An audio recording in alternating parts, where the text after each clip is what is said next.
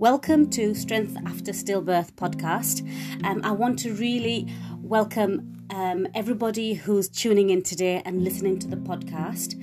We do this podcast weekly to raise awareness, to build a community internationally, not just nationally, and to bring awareness of this stillbirth and postnatal loss awareness around the world. I have a lovely lady today all the way from USA. I'm going to let her introduce herself, but please welcome Shana today. Welcome, Shana. Thank you. Hello. My name is Shana. As Millie said, I am from Louisiana in the United States. I am 51 years old. I'm a retired teacher. I taught middle school, for 23 years. And my stillbirth experiences were 20 and 24 years ago. My twin daughters were stillborn in 1997 on March 1st. And then my son Hunter was stillborn on February 28th in 2001. So it's been a while. Shana, wow. Not just two, for me that's three there. That is three. Oh, my heart.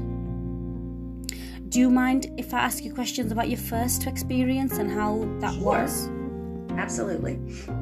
So, prior to, so what led up to, you finding out losing your twins, if that's all right? Yes. Basically, it was lack of movement. They moved all the time, obviously, with two babies. And the particular day that we found out, I say we, referring to their dad, my husband and I, was just, I guess you'd call it that maternal instinct that something wasn't right. And I didn't feel movement like I should. Called my doctor and I met him at the hospital, and it was confirmed that both of my babies had died. How many weeks were you, Shana? I was 26 weeks that time. And did they give you a reason? Did they find anything? The reasoning that contributed to that loss was twin-to-twin transfusion syndrome. And later testing after my second instance of stillbirth, second instance, but third baby, we did more testing to find out, why this was happening. And I have an inherited clotting disorder called Factor V Leiden. I'm heterozygous, which means I inherited it from one parent, but it can manifest itself in many ways, but my specialists believe it tended to manifest itself for me in late pregnancy. Okay. And how many months was your second stillbirth? How many months was yours? So I was 35 weeks with him. 35 weeks. Wow, so close, Shana. Very close. And what year were those two? Do you mind me asking exact years? No, not at all. 1997 were my daughters, and 2001 was my son. Okay. And I mean, I don't know that have you, or has in medicine, have they come out with something for that particular cause, or I know my sister had inherited the same disorder because my specialist recommended my sisters be tested just to prevent that, and she's experienced loss as well. But you can have injections of blood thinners throughout your pregnancy. And what were your angels called, Shana? Did you have a name for them? I did. My daughters were Hope Elizabeth and Faith Nicole. I named their middle names were after my younger sisters because I'm significantly older than my sisters, and they were so excited about just the whole aspect of twin girls for them to, to play with and take care of. So I named them after them. Beautiful. So me and you connect here, and I'll tell you why. When I had my stillbirth, they did my bloods, and they said I had something called anti-cardiolipin antibody. One of the ladies in the previous podcast called it as I'm allergic to pregnancy, I'm allergic to having children. So basically your body fights fights it, and obviously goes into a defense mode. So what I had was, baby aspirin and injections every day of my following 2 pregnancies, and they were successful. So I'm sure that's probably, linked to previous losses and maybe studies they've done to find, ways of... And mine wasn't hereditary, thankfully. What they found was it was protein C deficiency, and it's not inherited, they said. Because mine was more linked to environmental factors, because I did move area from where I was before I had my children. But I'm hoping that's the case, because I don't want my girls to, have to struggle Absolutely. like I did. So, Shana, how did you feel with your second loss? Because you were so close. What was going through your mind? I really think the thing that first was disbelief, because I do have 1 living child between the 2 losses, and then I have a living child after my son Hunter. But it was disbelief, because I truly kind of contributed the loss to a twin complication. They were identical twins, and they did share a placenta, but then my clotting disorder just contributed to, there was clotting in their umbilical cords and so forth. So with my second experience, I truly was shocked. And in disbelief. Now, through support systems and therapy, I knew that it wasn't impossible for someone to lose their baby at that stage of a pregnancy. Unfortunately, before you experience it, I think a lot of people are kind of naive to the fact that can even happen. And then I guess after the disbelief, it was more of anger. Yeah. Did you have that same instinct again? Or were you in for an appointment or something like this?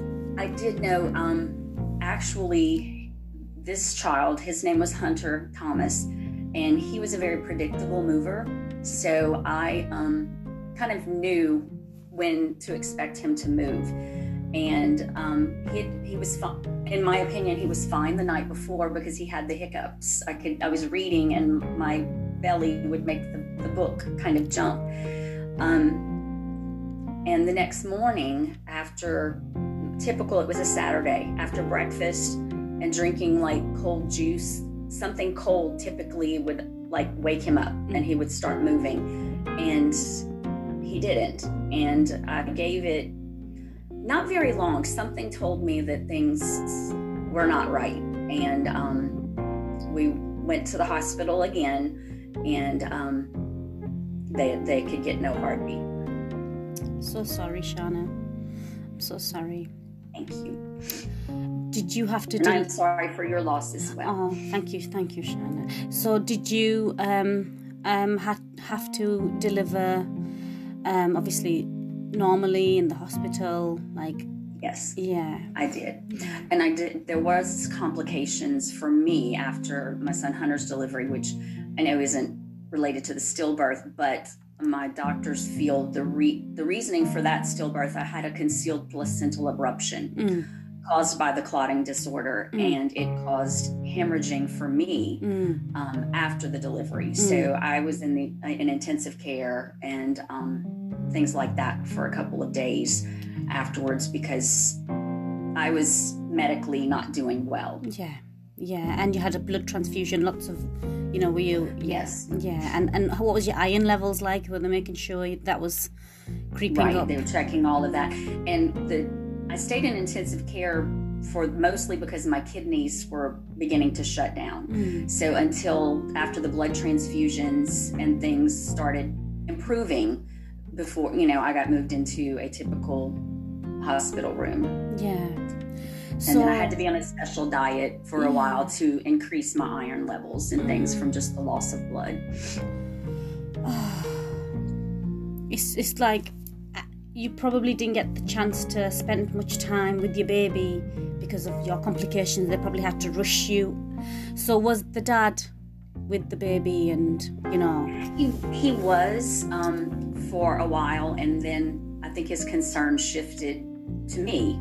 And plus my son that was my living child that was between the two losses was only 2. So he, fortunately, my mother came into town to kind of take care of him. So I know my husband was torn between, we wanted to spend time with Hunter and didn't get as much time as we would have liked to until I got not really healthy, but better, till I was moved into another room before I could actually see him again. So yeah, it didn't go exactly.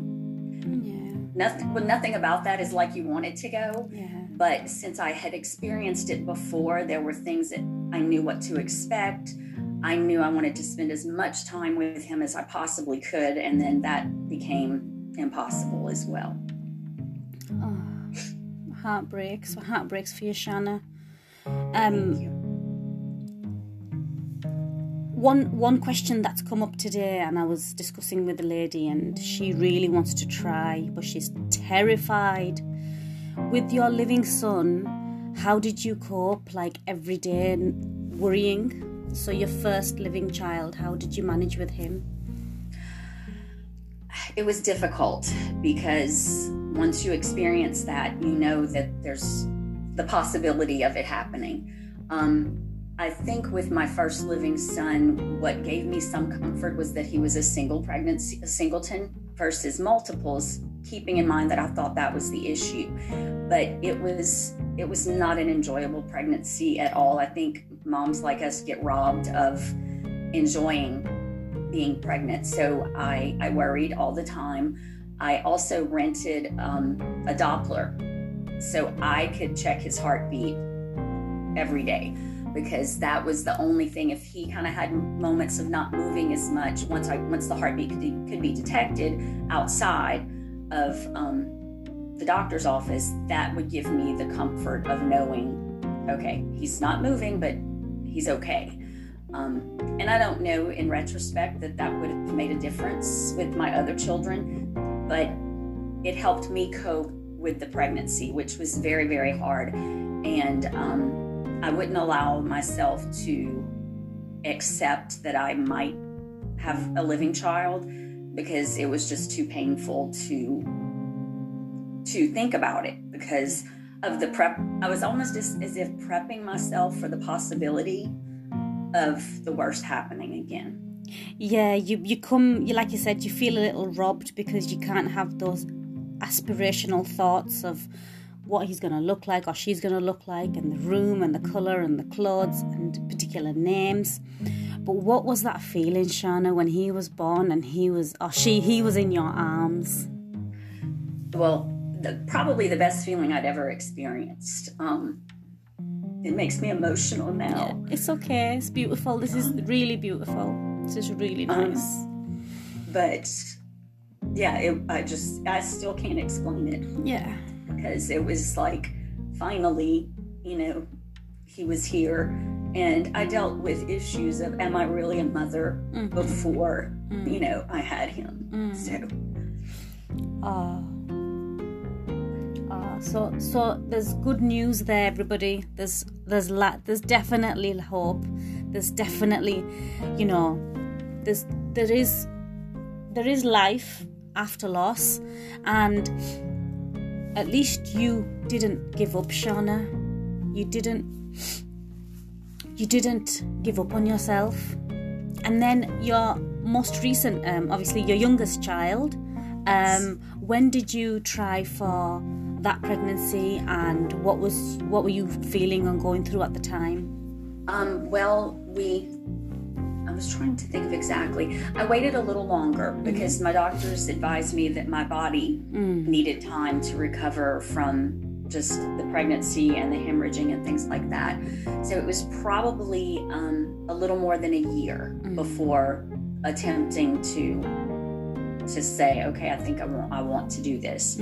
And it actually happened relatively quickly because my maternal fetal medicine doctor had wanted to run some testing, and I actually got pregnant before the testing was done. So it was when I was pregnant with my son that I found out about the clotting disorder. And of course, I was riddled with fear then, because all of the tests he had run were coming back normal, except that one. And it was, I mean, at the time in Louisiana, Lafayette is not a really big city. It's kind of a larger town, but they had to send the blood work off to be tested for the factor V. So when he told me about it, of course, I had researched. I tend to be, I guess it's the educator in me, to want to know as much as I possibly can. And I knew that that was something that needed to be treated. And so I was really, really afraid. But at that point, we found out in my pregnancy when I was 16 weeks pregnant. And it was too late to start blood thinners at that point. Okay. Because my doctor felt that then that would increase the likelihood of a loss, because it should have happened all along. Okay. And he told me that if it happened again, he said, we know how we'll aggressively treat you. And that's the first time I said, I don't think I can do this again. But fortunately, I'm a faithful person, and I went into labor with him 10 weeks early. Okay. I was teaching, but I kind of, everything that kind of would typically happen that, I say typically happen. My other living son's pregnancy was almost textbook. Everything seemed fine, but with this, my younger son, his name is Reagan, I dilated early, and I failed my glucose screening. It was just every little thing that they tested me for seemed to happen. And then I had basically what I thought were Braxton Hicks contractions. But my doctor had told me, since I was starting to dilate, if I had too many in a certain period of time, to call him. And when I called him the next morning, I didn't call in the middle of the night, because he said, you don't have to call me, at 2:00 in the morning, but do. And he said, well, he had me come in just to examine me, and they put a monitor on me, and he decided to send me to the hospital to just be watched. He said, we'll send you there for about 3 hours.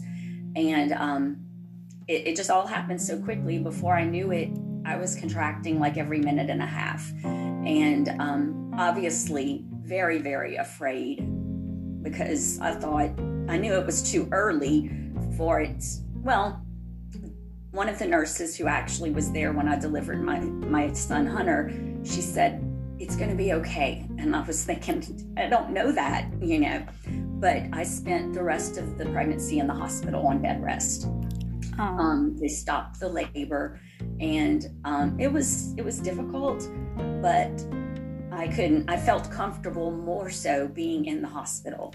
So you went in at 30 weeks, and then they stopped the labor, and when did you deliver? It was at 37 weeks.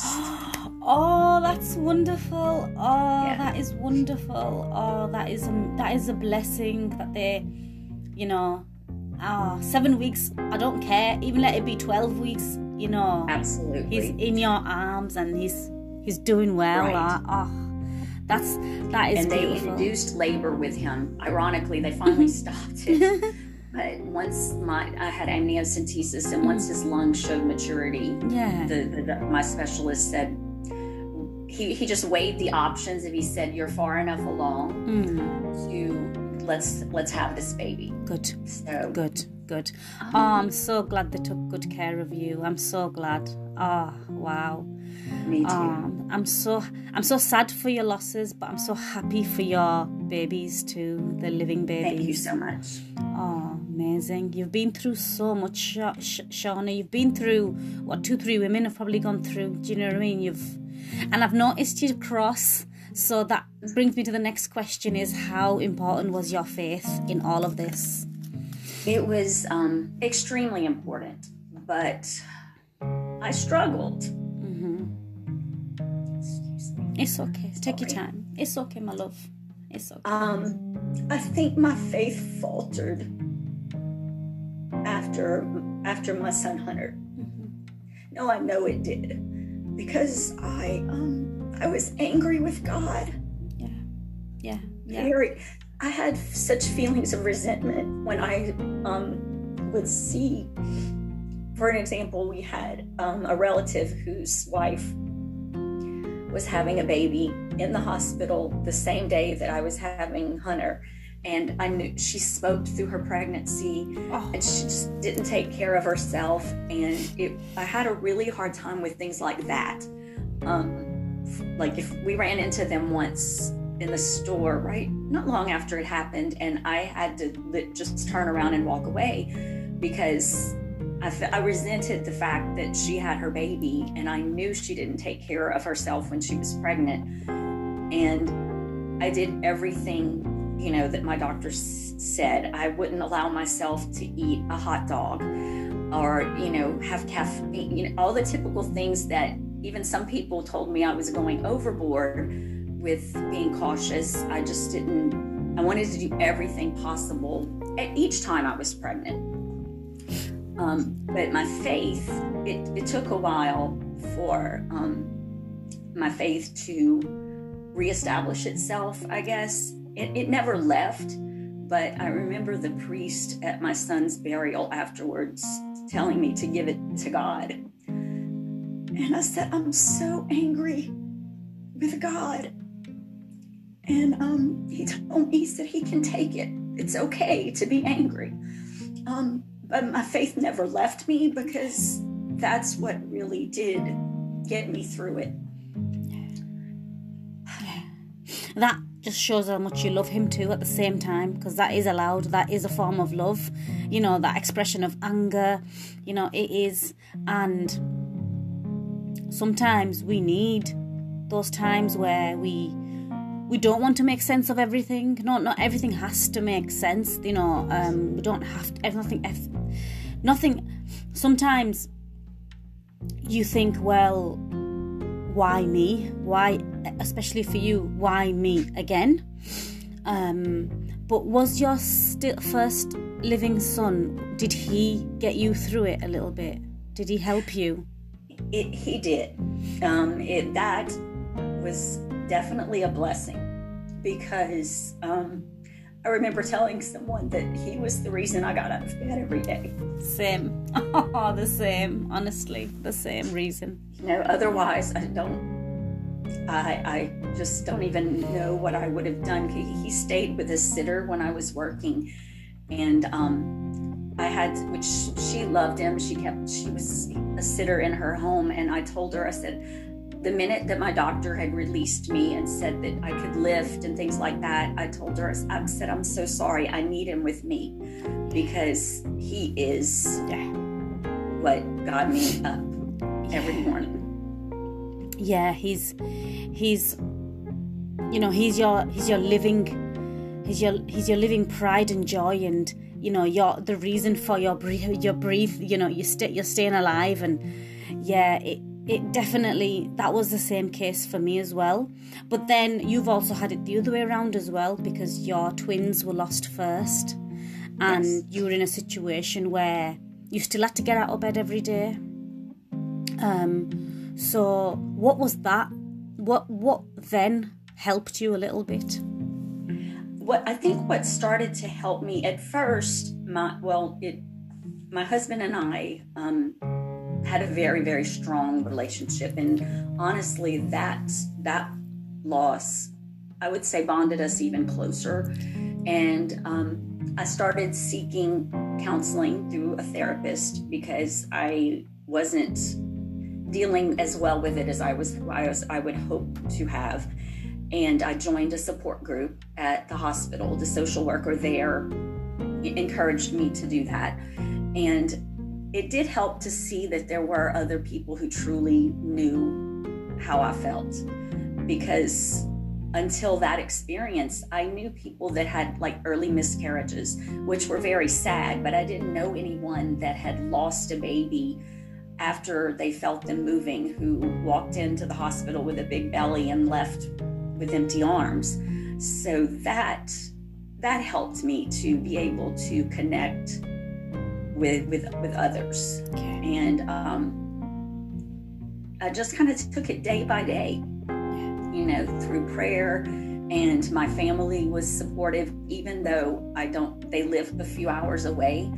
They called me. My mom would call me almost every day to see how I was. And that support helped. Yeah, really good.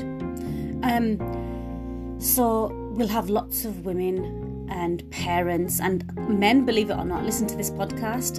Last I looked, it was something like 30-something%. So, parents who are struggling right now with loss and miscarriages and stillbirths, what piece of advice or help could you give them to make them get up that extra day and help in their grief?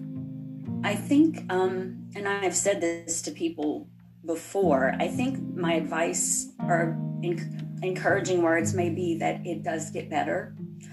I remember there being a part where early on thinking this is how the rest of my life is going to be.